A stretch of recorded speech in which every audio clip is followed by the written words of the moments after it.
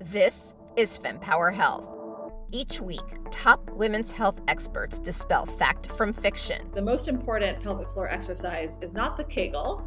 Challenge the status quo. It's never easy to challenge the accepted leaders, and especially if you're a woman. Provide perspective on why your healthcare journey may be so tough. All of that fear and worry, it all upregulates our nervous system, puts us into fight or flight mode, and increases our pain sensitivity. And what you can do about it. The number one thing is you have to advocate for yourself, and you have to be prepared. Your journey to get empowered starts now. In acknowledgement of PCOS Awareness Month, Dr. Gretchen Kubacki speaks to the mental health impacts of PCOS. Dr. Gretchen is a health psychologist in private practice in Southern California. She is a certified PCOS educator, a frequent lecturer on women's health, and the founder of the popular website PCOSwellness.com. She is dedicated to education, advocacy, and empowerment for women and girls with PCOS. This episode left me feeling calm and taken care of, and I'm sure you will feel the same. Please join me in welcoming Dr. Gretchen. Dr. Gretchen, welcome to the FemPower Health Podcast. It's nice to have you today. Thank you. I'm happy to be here. So tell us your background and what brought you into specializing in mental health and PCOS? I grew up reading Psychology Today. My mother was a psychology major, and I read everything in the house, and I was always intrigued by it. It wasn't until I was in my mid-30s, though, that I came to realize the lasting effects of suicide in my family. And then at that point, I was also dealing with some health concerns, and I realized that PCOS was a really big deal. It was not the minimal sort of thing that had been described to me by my doctor when I was 20 or whatever. And so I went back to grad school and got a doctorate in psychology, and over time evolved from treating infertility and PCOS specifically because it's the underlying cause.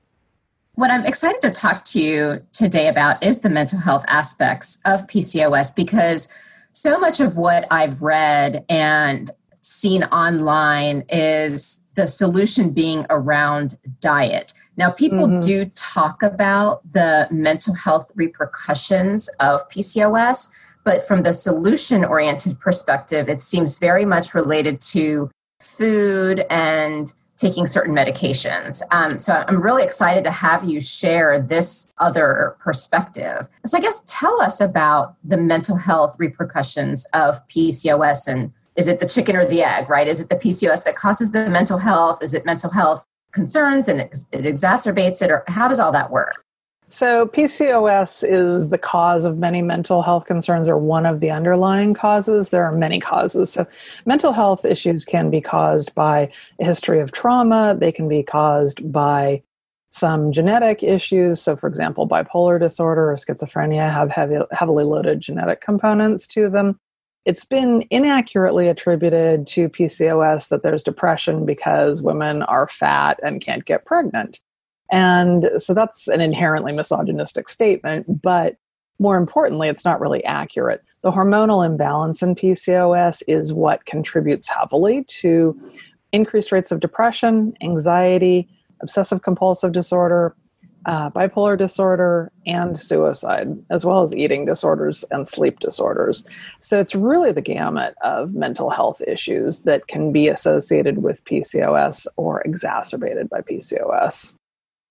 Would you say that, if someone gets their hormone levels under control, and it's really mostly due to PCOS, that their mental health concerns are gone, minimized? How does that tend to work? They're not gone, but you can recover from depression. So once you have depression, for example, it's not necessarily a lifetime sentence. You can go into remission from it. Same thing with anxiety. You can go through periods of greater or lesser anxiety. You can be in recovery from an eating disorder. But those are always vulnerabilities. So if you have had a history of it with depression, for example, once you've had a single episode of major depressive disorder, you have a 50% likelihood of a second episode. 2 episodes, 70% likelihood of a 3rd episode. 3 episodes, 90% likelihood of a 4th episode. So it's something really to keep in mind. Healing your body from PCOS, you also don't get rid of the PCOS. It is something that can be so dramatically in remission that tests don't show that you have any indicators of it. And that will almost always improve the mental health symptoms. The problem, though, is that mental health issues have a lot of different factors. So for example, right now, we are going through a period of tremendous stress in terms of the unemployment situation, recession, fears around illness, all of that kind of thing. Many, many more people than typically would be depressed are depressed right now. Many more people are anxious.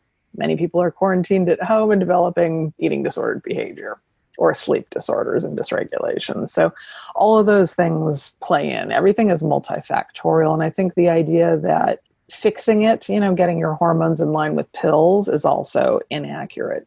Even for mental health disorders, antidepressants are maybe 50% effective. Talk therapy is equally, if not more, effective. Sometimes if you have severe symptoms, you absolutely need medication to support your well-being, but that is never my first line of defense with a mental health disorder. And I know that when we had our introductory call, we, definitely hit it off and had so much alignment around this world we live in, around the quick fixes. And I think one of the to quote you, you said, there isn't a fast fix. It simply leads to longer term problems. And to your point about wanting to have a pill, I often, see people saying, tell me the diet that worked for you. And it's so complicated. And again, people talk about the mental health aspects, but, it's not always brought up from a solution. So maybe we could jump to how you help these women and the role they play. Because PCOS is so multifactorial, you kind of need a team of different experts. You definitely need a team. My recommendation is always that you have a primary care provider or general practitioner, internist, sometimes a pediatrician, who is kind of the ringleader, who's educated. You've got an endocrinologist and a gynecologist, probably a dermatologist, definitely a psychologist or other kind of therapist. Then you may also need a reproductive endocrinologist and other doctors along the way.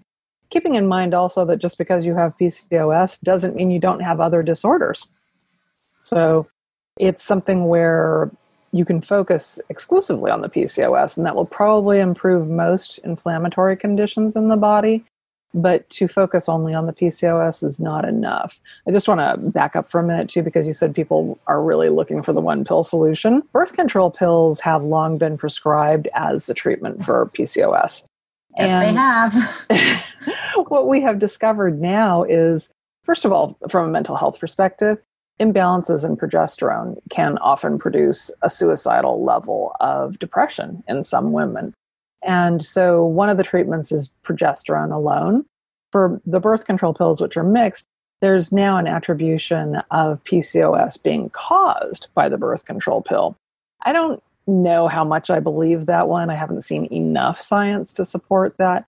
But the idea that, in fact, it's masking symptoms and not fixing anything, I think is important. So I am not opposed to birth control pills as a treatment method. For many women, for other reasons, they're incredibly necessary, but it is something where there are many possibilities about how you treat. So in terms of what I expect from clients that I'm treating, I expect them to get really informed about the condition. I always say knowledge is power. And I also expect them to be proactive. They cannot just show up in my office or lately on a Zoom and expect me to fix them because I've imparted all the wisdom or, told them one easy thing to do. It's always going to come back to a lot of self-care. So things like reducing dietary elements that are problematic for you, doing exercise that's vigorous enough to be helpful, but not so vigorous as to be an extra stress on the body, adding in meditation, doing other stress reduction things like maybe journaling, continuing with therapy, obviously. So all of those things, and sometimes I do talk about supplements as a mental health issue because I think they are relevant. There are a lot of nutritional deficiencies in people with PCOS. And there are definitely some specific supplements that are helpful for mental health conditions in general and also specific to PCOS. So we are almost always magnesium deficient. And magnesium and zinc are big players in mental health. We also tend to have a much higher level of IBS, irritable bowel syndrome, or other related kind of stomach and digestive problems.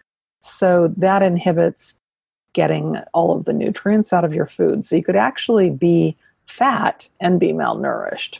You could be eating enough or eating too much and be malnourished if you've got problems with absorption. All of that is relevant to the brain because the gut-brain link is now strongly established. About 85% or so of our serotonin, which is one of the feel-good hormones or neurotransmitters, is produced in our guts, not in our brains or some other part of our bodies.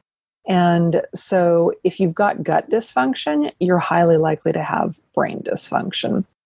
If you're not getting enough protein, proteins are the building blocks of the neurotransmitters. So when you go on an extreme diet to try to regulate weight, you're probably missing out on a lot of good nutritional stuff and a lot of protein potentially. Also matters more as you age to get that adequate protein source. One thing that I have to just acknowledge is when you started talking about the things that women need to do, in this state of COVID and all the varying dynamics that people feel from being overwhelmed with trying to do many jobs plus children to being bored to missing families. It's, you name it, everyone's stressed for a different reason. Let's just call it that. But what I loved is that when the list you gave about things someone can do and the action that you require of your clients to be successful, I love that you called it self-care because it is so true. I think about the 10 years that I spent, starting out with my fertility journey and then just learning so much about health. And once you figure it out and make it like an experiment, it really is self-care. Yeah, it's just a really neat journey. And, I'm sure you would agree that everyone's going to have a different thing that works for them. Like some will need the journaling, some will, it's all varied. So I love that you titled it self-care because I do want people to not hear it as, oh my God, all these people and things. And, the truth is that those are the things all of us should be doing all of the time. The difference is with PCOS, bodies that have PCOS do not handle stress as well. And so a lot of times we're in a constant state of reactivity and intermittent elevated cortisol. A lot of people talk about cortisol as if it's the be-all, end-all. Almost no one actually has clinically significant elevated cortisol. But we do have elevated cortisol because it is associated with fear, panic, anxiety, which we're all experiencing a lot of lately. And the stress hormones that are unremitting, they were designed to be something that flared when you needed to escape danger and receded when you were out of danger. The problem with our modern life is that we always have some sense of heightened danger. We are out of sync with our natural rhythms in terms of things like sunlight and getting to bed on time. It's become a badge of honor. I get by on 5 hours of sleep at night. No, you don't. You're suffering, trust me. Yes. And so those things, I might assign a homework to someone, sleep an extra 15 minutes per night until I see you next week. Those are the sorts of things where it's not a big ask, right? You should probably want to sleep more. There are many other problems, of course, associated with why are people not sleeping. But if you're not sleeping, you are going to exacerbate or potentially cause depression or anxiety. You're also going to aggravate any overeating that's due to hormonal irregularity or imbalance or fatigue in general. When you're tired, you make poor choices, bottom line. And so all of these things that we should all be doing, things like yoga, walking around outside during the daylight, getting enough sleep, turning off our devices by a couple of hours before bedtime. Those are the things that really make a difference for everyone, but especially for PCOS. I'd love to get your thoughts on blue light glasses because I just bought a pair because I'm on a mission to make sure that I get some sleep. And so my routine, and I'm sorry for everyone who's listening to the multiple podcasts, I'm sorry I'm going to keep saying this, but I love the song from Marconi Union. It's called Weightless, and apparently it's like scientifically the most relaxing song. So I listen to that before bed when I remember, because some nights I am going to bed at midnight. So I'm sorry, I'm being naughty. But I'm really excited about FemPower Health, so that's just what happens. But I added the blue light glasses because I am working late. So tell us about them, please. Sure. So the deal with the blue light is that it is awake light. It tells your body and your brain to be awake. And what happens then is melatonin gets suppressed and your body doesn't have a cue that it's time to go to bed. So what's supposed to happen when things are functioning properly, in the morning you get exposed to sunlight, vitamin D levels raise, melatonin is suppressed. Then as you go through the day, a couple hours before bedtime, your melatonin levels go up, your vitamin D levels go down. And then your body knows, oh, it's time to go to sleep at, say, 10 p.m. Around 10 to 6 is considered probably an optimized sleep schedule. I don't adhere to that one either, but I do try to do 11 to 7 or 7:30 so that I'm really getting that solid 7.5, 8 hours of sleep. So the blue light glasses are definitely helpful. There are also blue light screens that you can get. And there are on Macs, I know there's a nighttime sort of feature that cuts out some of that light as well. I know iPhones also have settings you can do so that it reduces the background lighting, which again kind of contributes to your brain knowing that it's heading towards bedtime. So I recommend using those settings if you have them. And if not, the blue light glasses, the blockers, some of them, the ones I have are amber, or getting a screen if you're on the screen a lot and the glasses are uncomfortable. Thank you for explaining that, because I was like, are these really working? I'm not 100% sure, but it seems like it. Because some people post on, social media and they're like, I got my first perfect night's sleep. And I'm like, but there's so many factors. So sleep is so complicated. Literally, actually, in my book, The PCOS Mood Cure, I have 2 chapters on sleep because there's so much about sleep. And sleep is fundamental to everything. If there would be one prescription for everyone, get enough sleep. If you're not getting enough, do something to fix it. If your sleep is not quality sleep, not refreshing and restorative, you've got to work on fixing that. And I can literally spin off 100 recommendations on how to do that. So it is really important, and it is fixable. But it may take some work. For some people, it's easy. It's like, stop drinking coffee after 3 p.m. Turn off your device at 10 p.m. Great, you sleep. For other people, they have really deeply entrenched patterns of poor sleep habits or other things contributing. And it could be anything from medication to supplements that are incorrectly timed, what you're drinking, what you're eating, what the temperature of your room is, how comfortable is your bed, a million things. But if you're having problems, definitely try and do a lot to calm down before bed. Do a little yoga for sleep, a little meditation for sleep, something like that. And I saw that on YouTube, you can get yoga routines specifically to aid in sleep, and they're different lengths. Because I know the first ones that I was looking at, they were like 20 minutes. I'm like, I'm tired. The last thing I want to do is feel like I'm adding 20 minutes to my going to bedtime. So I found the 7-minute ones, and that was to my cup of tea. That's an important point. I'm a really big fan of brief interventions because the reality is there was a study that came out a few years ago that indicated that caring for diabetes takes about 2.5 hours a day on average if you are doing it the right way. So that's counting meal prep, food shopping, actual eating of healthy items, testing blood sugars, doing the exercise, factoring in, 1/10 of a doctor's appointment, whatever it is. Jeez. Who's got 2.5 hours a day?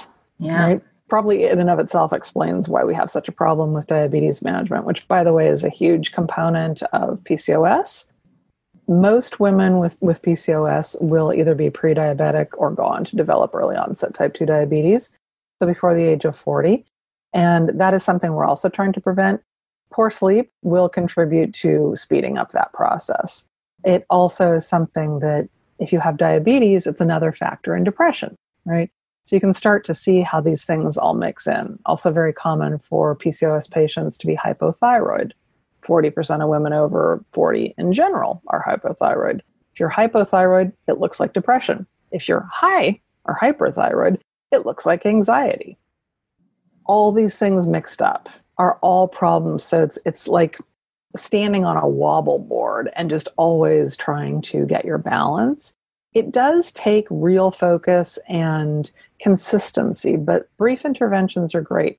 I tell people who say, I can't meditate, I can't even sit still for 30 seconds. All right, fine.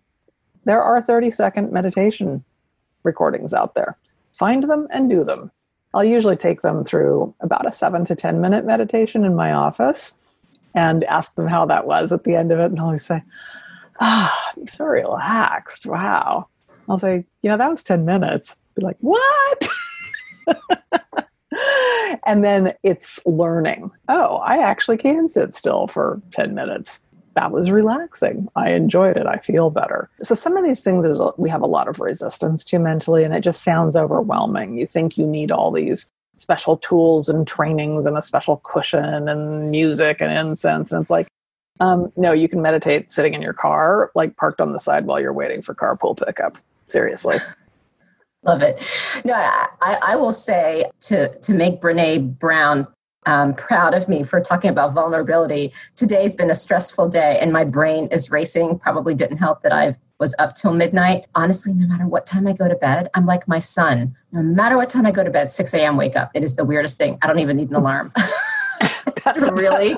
That sounds really terrible to me. It is a recent thing and it's really annoying. But anyways, to your point about not needing... But you work with that, right? You need to back it out. Like you've got to be in bed getting to sleep by 10 in order to get adequate sleep if you always wake up at 6. Exactly. Tonight is the 10 o'clock. Don't you worry about that.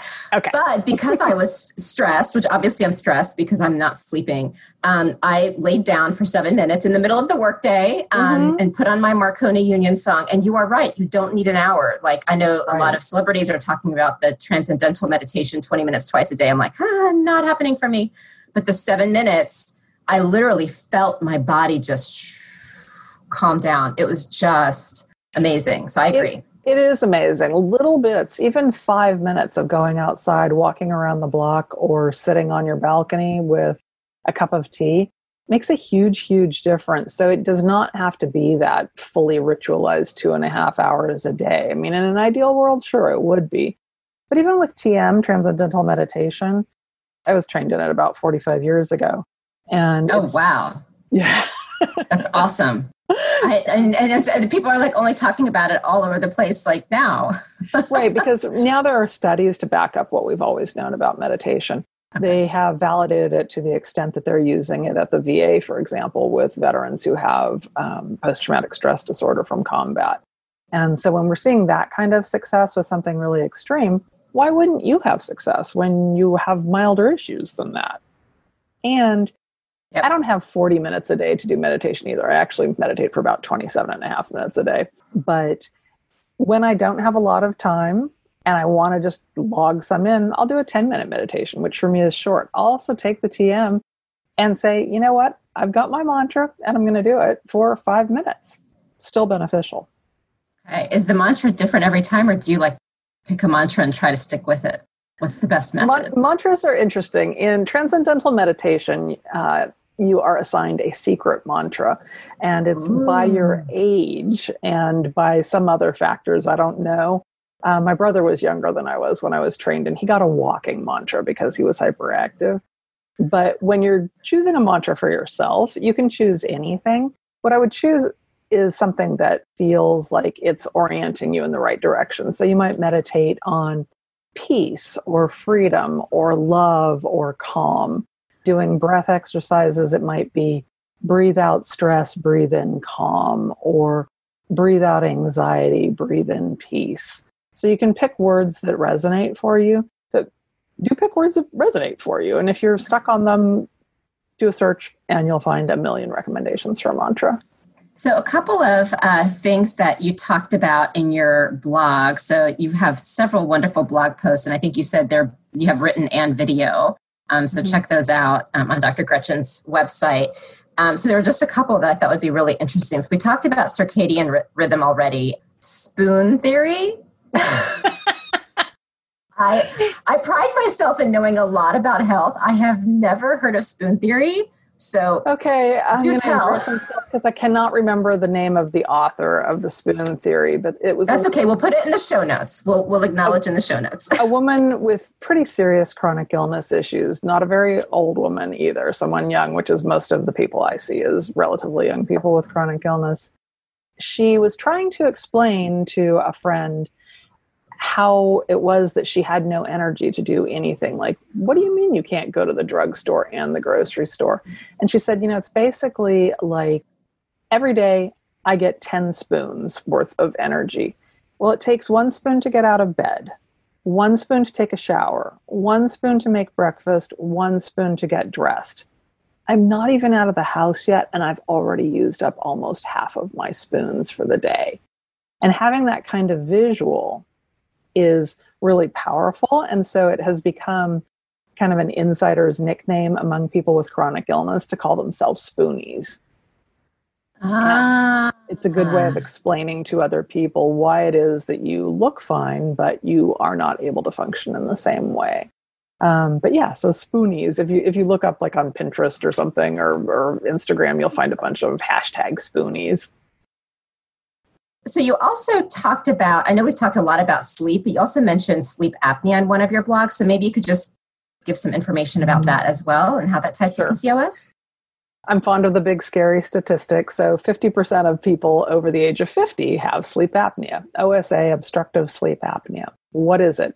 It is where you stop breathing many, many times during the night. It leads most often to that kind of loud snuffleupagus, train roaring through kind of snoring. The deal with sleep apnea is that it is, again, way more common in PCOS patients. The causes of it are varied. Mostly it's through relaxation of the throat muscles with aging. It might be something, though, where it happens only when you have had too much to drink, or if you have a lot of extra weight, or whatever, right? There's, again, many, many causes for it, but know that if you have PCOS, you're at higher risk for it. And it is something that you can get tested for. There's a take-home test that's easy enough to get approved by insurance. There are sleep labs where you can go and get tested if you need some more detail. It's important to get it fixed if you have the problem because it is potentially fatal. The other topic that you talked about in one of your blogs, and maybe I didn't get a chance to read all of these, so I saw the headlines and read a little bit into it. You didn't read all 100 of my blogs? No, I didn't. I do tend to prepare pretty darn well. I even try to read the books. I don't always get to all the books. So I decided to cheat and look at your blogs. But actually, your book sounds really interesting. I think I mentioned to you the other book that you wrote around grief. Mm-hmm. Was it grief? Yep. I'm definitely going to take a look at that. Yes, Living Through Grief. And that one's a short, very action-oriented book if you're overwhelmed by the quantity of information in the PCOS book. So there was How Not to Freak Out and Self-Forgiveness. I have a feeling they're somewhat related, but when I saw those, I really thought that would resonate with, not only PCOS patients, but everyone dealing with COVID right now. So talk about that, please. So let's take How Not to Freak Out. A lot of times with chronic illness issues, there is this sense of urgency imposed by the medical community. You must go now.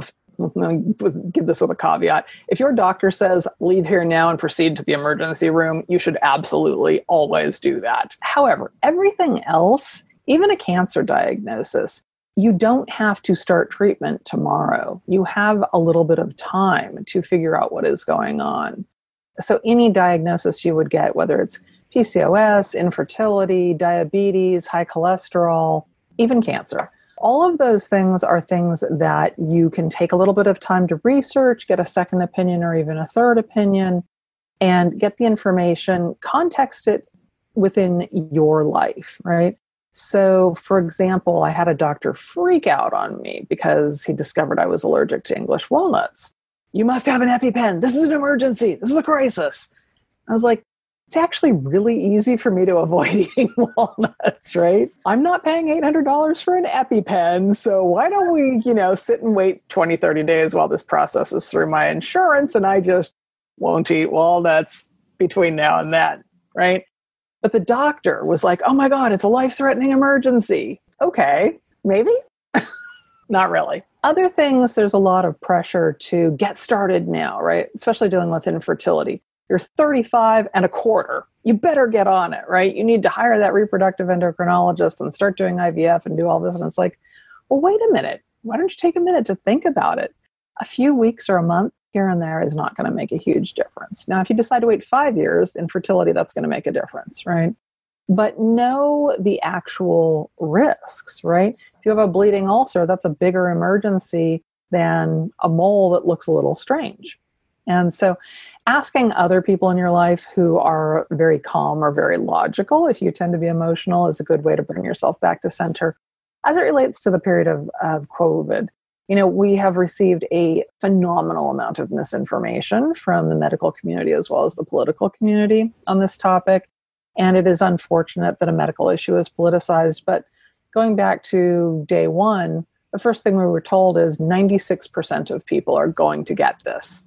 And I forget what the percentage was, are going to die from it. Everyone was distressed and decided to retreat home. And of course, then we've got lockdown orders and so on. But the reality now, as it's playing out, is significantly different. Most of the deaths are occurring in people over the age of 75. Do we all have to be careful? Absolutely. Is it something worth panicking about? No. Did I also fall victim to some panic about it? Yes. I'm high risk because of age, weight, asthma, right? All of those things. Taking into consideration what your unique situation is and using all the tools, making sure you're getting enough sleep, you don't decide to self-soothe with alcohol or drugs, and you're eating reasonably healthy. Yes, eat the cookies, but also eat the salad. Really doing what you can to bring yourself back into a state of a reasonable mind. The part of you that actually does know a lot and has the ability to access a lot of information also. Knowing also that different medical providers have their own biases about things, and looking at medical providers as very good consultants, highly educated consultants. But do you absolutely have to do everything they say? No, you don't. You don't. And you can take a little time. Yeah, and I love that you're giving that permission. I mean, I tell a lot of people that when my fertility journey started, I had gone to my OBGYN for just an annual exam right after my honeymoon. And she asked a bunch of questions. I think, just turned 35, maybe 36, I don't remember. And she called me a couple of days later and said, go to a fertility doctor. So I went because I'm like obedient, Some who work with me may disagree. So on certain things I'm obedient, certain things I'm not. So I'll just leave it at that. But and so I just kind of was like, okay. And then the train left the building and it was 4 years of hell. And I love that you're giving the permission. Can be. And, yes. And there's a dramatic sense of urgency in infertility treatment.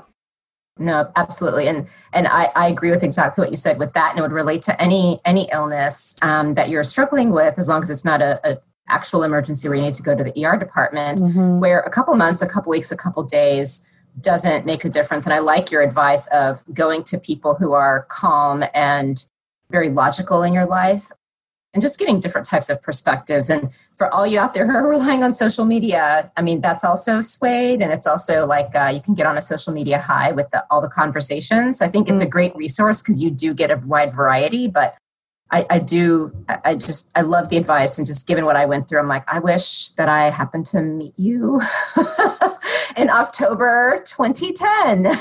Yeah, it is really difficult with certain things. And I would say infertility issues are one of the most pressuresome. There's these deadlines, you're 35 and that's that. Well, let's be real. Your egg does not know that it is 34 and 364 days old versus 2 days older than that where you've crossed the line, right? I think that in general, there is a lot of extreme fix-it attitude built into allopathic medicine, Western medicine.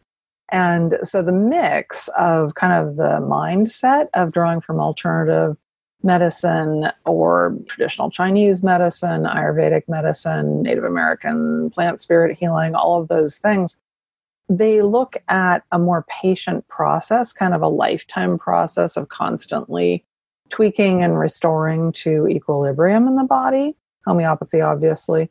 But those things are very much contrary to the kind of Western medical system that we're living in. And so I think that like most things, Neither extreme is right. Probably correct somewhere in the middle, and be sensible. I broke my foot a few months ago. Did I get it x-rayed? Yeah. Did I not do yoga and not go on long walks with a broken foot? Yeah. Right? I followed medical advice because it made sense. You had a second question, a second blog that you were asking about, and I forgot what it was self-forgiveness. Self-forgiveness. Okay. So that's a good one for you, right? Self-forgiveness about having been obedient and following the doctor's order to get yourself to a reproductive endocrinologist. A lot of us have been through a lot of experiences in our lives, especially with PCOS. The eating disorder percentage is astonishingly high. We have done a great deal of damage to our bodies, in some cases really permanently lowering our metabolisms by up to about 500 calories a day because of repeated dieting, yo-yo dieting. Some of us have damage from more severe forms of eating disorders. We may have done things like overshopped or become sexually promiscuous or, engaged in repeated relationships that are not healthy for us because of the trauma that came before or our self-hatred and loathing for our bodies. All of those things are the past. All of those things, if you can remind yourself that you were at that time with the tools that you had and the knowledge that you had doing the absolute best that you could for yourself, forgive yourself, right? You get to know better, do better, and make different and better choices for yourself now. And that is precisely what you should do. Now, if you have all of this knowledge and you continue to make poor choices in your life, it's time to go to therapy and look at why you keep making poor choices in your life that lead to you being really unhappy or really unhealthy. It's always a good reminder. And, I think, if we don't learn the lesson early, we're going to keep getting whacked until we learn it, right? we will get repeated opportunities to learn that lesson. Absolutely. One thing I wanted to come back to is around the more naturopathic and versus allopathic. So earlier when we were talking, you were listing out the team that people would need for PCOS. And it's interesting, is again, not been done by design, but just the people that I've happened to interview and just the things that come up, it does seem like there's different ways of thinking with the allopathic versus naturopathic. And some of the specialties in allopathic medicine you were listing, my mind was saying, well, couldn't I go to a naturopath who would do that? And then if I need a next step, go to some of those subspecialists. And, I'm just curious, like if, as I was listening to that list of doctors, some might say, I don't have insurance, I can't afford it, or I live in a town where we don't have that. Granted, with telehealth and COVID, things are changing. But I guess since you work with women who have very deep conversations and you understand the experience with PCOS personally as well, it would be great to just get that perspective on how to be reasonable with that team, because I can imagine trying to find it and manage them all is stressful too. Yes, which is a really good point. I'm very conscious of the fact that there is a wide disparity in the level of healthcare that we have access to. There are states in the United States where there is literally only one psychiatrist for the entire population. Are you serious? I'm serious. Mind-boggling as that may be. And what that means then is if you need a psychiatrist because your mental health condition is complicated, you're going to have a really hard time getting a hold of a psychiatrist. And, that's very different. You live in New York, I live in Los Angeles. We've got more psychiatrists than we know what to do with, right? More psychologists, blah, blah, blah. A lot of people don't. People may live in towns or cities that have one doctor, one general physician. So looking at all of that stuff broadly, I've come to the perspective that we do the best we can, again, with what we have access to. In an ideal world, you would have a functional medicine doctor, somebody who's an integrative physician who has both Western and Eastern training, and that person could be your guide for everything. What I find with PCOS is that it ends up being much more patchwork, and even the list that I gave you, as overwhelming as it sounds, is the short list. In an ideal world, I would also want you to have a personal trainer, a physical therapist, a craniosacral therapist, some sort of dietitian advisor, and an acupuncturist, right? So just double the number of providers. That's not reasonable for most people. And so finding a person who gets you, who gets your state of disease or wellness and can give you guidance that you trust and seems to be moving you in the right direction is important. I do find overall that it is almost impossible with PCOS to get everything you need from a purely Western practitioner. I think you are going to have to venture out into a little bit more education around alternatives and dietetics and, learning things about exercise physiology. It's really easy to over-exercise with PCOS. It creates too many stress hormones. You need gentler exercises. Totally flies in the face of what we're told, because what we get told from day one is eat less, move more, move harder. Oh, that's not working? Eat even less, move harder. I'm a typical case. When I was a teenager, I ended up eating 800 calories a day and exercising 5 hours a day. I was still fat. Why? PCOS. Wow. Nobody knew. But I had a legitimate eating disorder at that point, and that's a not at all uncommon story from the patients that I see, is that they eat squeaky clean, it's all perfect, it's paleo or vegan or whatever. They're exercising, doing all the cardio, all the weightlifting, and they're still struggling because they weigh 200 pounds. And so the reality is that there's no magic way to fix all of this. Everybody's solution does have to be customized, and I think that's a really unappealing option. People want to be handed the one pill, here's the diet, here's the exercise plan, that's all you have to do, it'll fix everything. It rarely works that way in PCOS. I mean, I see it with people posting. I mean, so many times I tried this, it didn't work. What did everyone else try? And I see that as such a theme. So I appreciate that you're acknowledging it. And again, I hope when people hear this, it's comes from a place of, wow, now I get to learn how to care for myself rather than, oh goodness, here's this list, because it really is about self-care. And it's hard with so much of the marketing being around some of these quicker fixes and the social media posts that kind of make things seem nicer than they are. They make it seem like if you take these 6 supplements and drink this, protein powder every day, you're going to be cured. You're not. Sorry. End of story. Anybody that's offering the magic pill, run as fast and as hard as you can. The truth is, it is all hard work, and I know it's discouraging. And just to wrap back in around the expense issue, all of the things that I suggest as a starting point are things you can do for yourself. Work on your sleep habits, refocus your diet, start doing a little exercise and meditation. Those things cost nothing, essentially.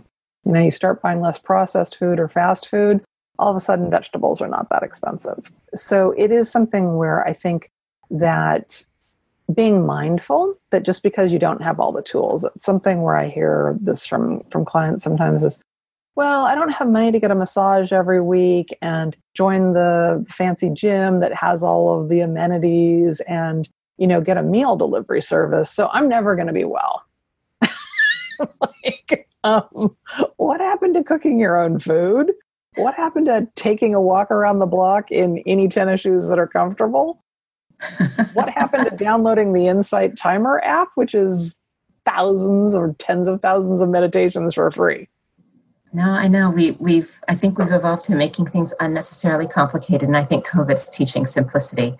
So, the women who are coming to you struggling with PCOS, tell us what working with someone with your expertise would be able to do to offer support, and maybe examples of things that you can specifically help with and ways of working with them. So when I work with people, which in California is usually through psychotherapy, in other places around the world, I do coaching and consultation. A lot of people with PCOS will call me up and they will want an hour or two of a pick my brain session. They'll have a million questions. And I will answer all the questions and listen to what's going on individually and offer some specifically tailored advice. Therapy is less about advice. So what we typically would do is prioritize what needs to be addressed as a problem and start working on that. I will offer some solutions, some advice, some homework, and have them try it out and see what happens. So good example, again, is the sleep, where I discovered that someone is having 6 Red Bulls every day. Ouch. Are you? True story. And then they're dealing with an anxiety problem and they can't sleep at all. So they didn't realize that that was actually a huge problem. We started cutting back one every few days, right? Because when you're dependent on that much caffeine and sugar and whatever else, it's not going to feel good to cut it out. And we do that and we look at what are the things that are interfering with cutting out that terrible for you substance. And by the way, there is no bad food, no bad beverage. Anything is possible to be okay unless you are actually allergic to it, like I am. Walnuts are never going to be a good idea for me, right? Because anaphylaxis, death, not a good side effect, not worth it. But a little bit of anything, if you just love, like, whatever your favorite garbage snack food is, make a little space for it. But I don't mean eat the family size bag. I mean, buy the little tiny snack bag out of a vending machine once a month and enjoy it thoroughly. So we start working on the small things. What's interfering with the behaviors? Is it money? Is it lack of time? Is it because you're working 3 jobs or you have 4 kids under the age of 6? Or is it because your husband is always getting in your way or because you're trying to go to school and go to work simultaneously? Looking at all of that and figuring out, okay, despite all of these stressful things going on in your life, what can we do to keep moving you forward towards your goals? And we focus on goals that are quality of life improvement, not cures. What would you say surprises you? And maybe since you've been working with these patients for so long, maybe at this point nothing surprises you, but from the value that you're able to bring, are there any interesting stories that you would like to share about some of the experiences and some of the great stories that you've come across because of the women that you've supported? I think anybody, first of all, can change, but you do have to make the choice about it. So one of my favorite patients, she was 5 feet tall and probably about 300 pounds when she came to see me. She was dealing with PCOS, diabetes, high cholesterol, and thyroid issues all at the same time. Absolutely. And major depression. And when she first came in, she had not bathed in a week. She was wearing the same black clothes she wore every day, just covered head to toe, hated her body.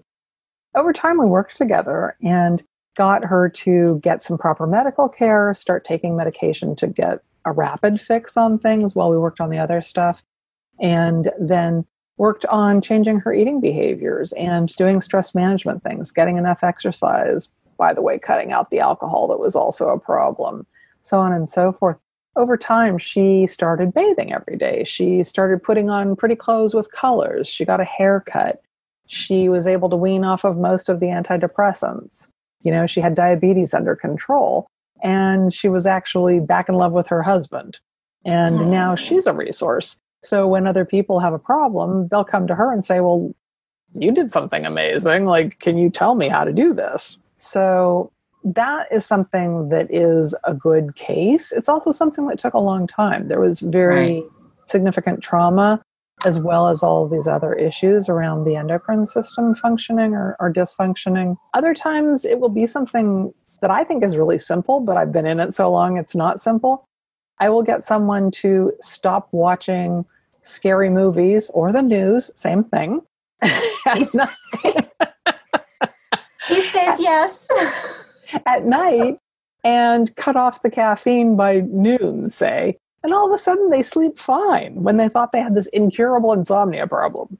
Wow. Okay. And so those are the things that excite me. There are other things that are not such rapid or easy fixes, but sometimes it really is just getting a very specific piece of knowledge tailored to you and given to you in a way that's palatable for you. Okay. So part of being a psychologist is also, what makes a person tick? Are they competitive? Are they fearful? Are they anxious? Are they, too depressed to do anything? So part of this is understanding what's happening that's making someone think or behave or feel the way they are, and then working with that as opposed to directly opposite to it. Because if I were to lay that prescription of, go out and get these 10 doctors and take these 12 supplements and cut all these things out of your diet and add these things, the depressed person is going to do what? Nothing. quit therapy after one session and get nowhere. So that's not helpful.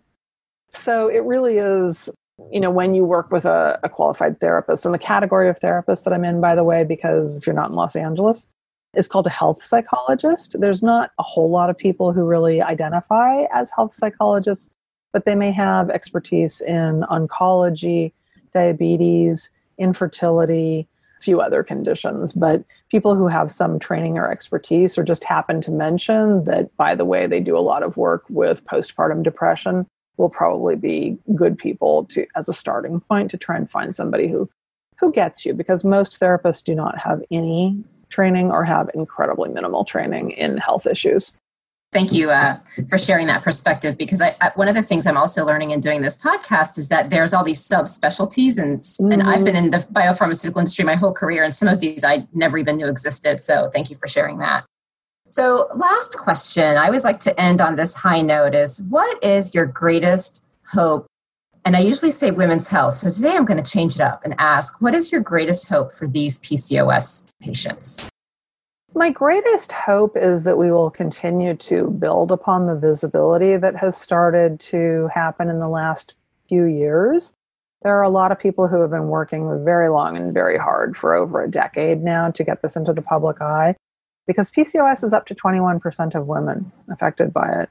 And it's very poorly funded, and prevention is really helpful here, because if you don't know what you've got, you don't know how to treat it, you will not be able to stave off the side effects. So a person who knows they're pre-diabetic or that they have PCOS may start on a little bit of metformin, which is an inexpensive generic drug, and stave off a diagnosis of type 2 diabetes by at least a decade, if not forever. It is much better to get type 2 when you are 70 than to get it when you are 30. So my hope is that the visibility will be increased, the awareness will be increased, people will hit the internet, do symptom searches, start reading, getting educated, and start taking better care of themselves so that they have better quality of life. What a way to end. Thank you so much for taking your own experiences while challenging and transitioning them into something positive and helping so many people. Just being here with you and the ease that you, the ease in which you speak, makes me feel calm. So I feel so calm right now. Thank you. Welcome. It's truly been a pleasure, and I know that we will definitely stay in touch and continue working together. And again, thanks for what you do. You are very welcome. Thank you, Georgie.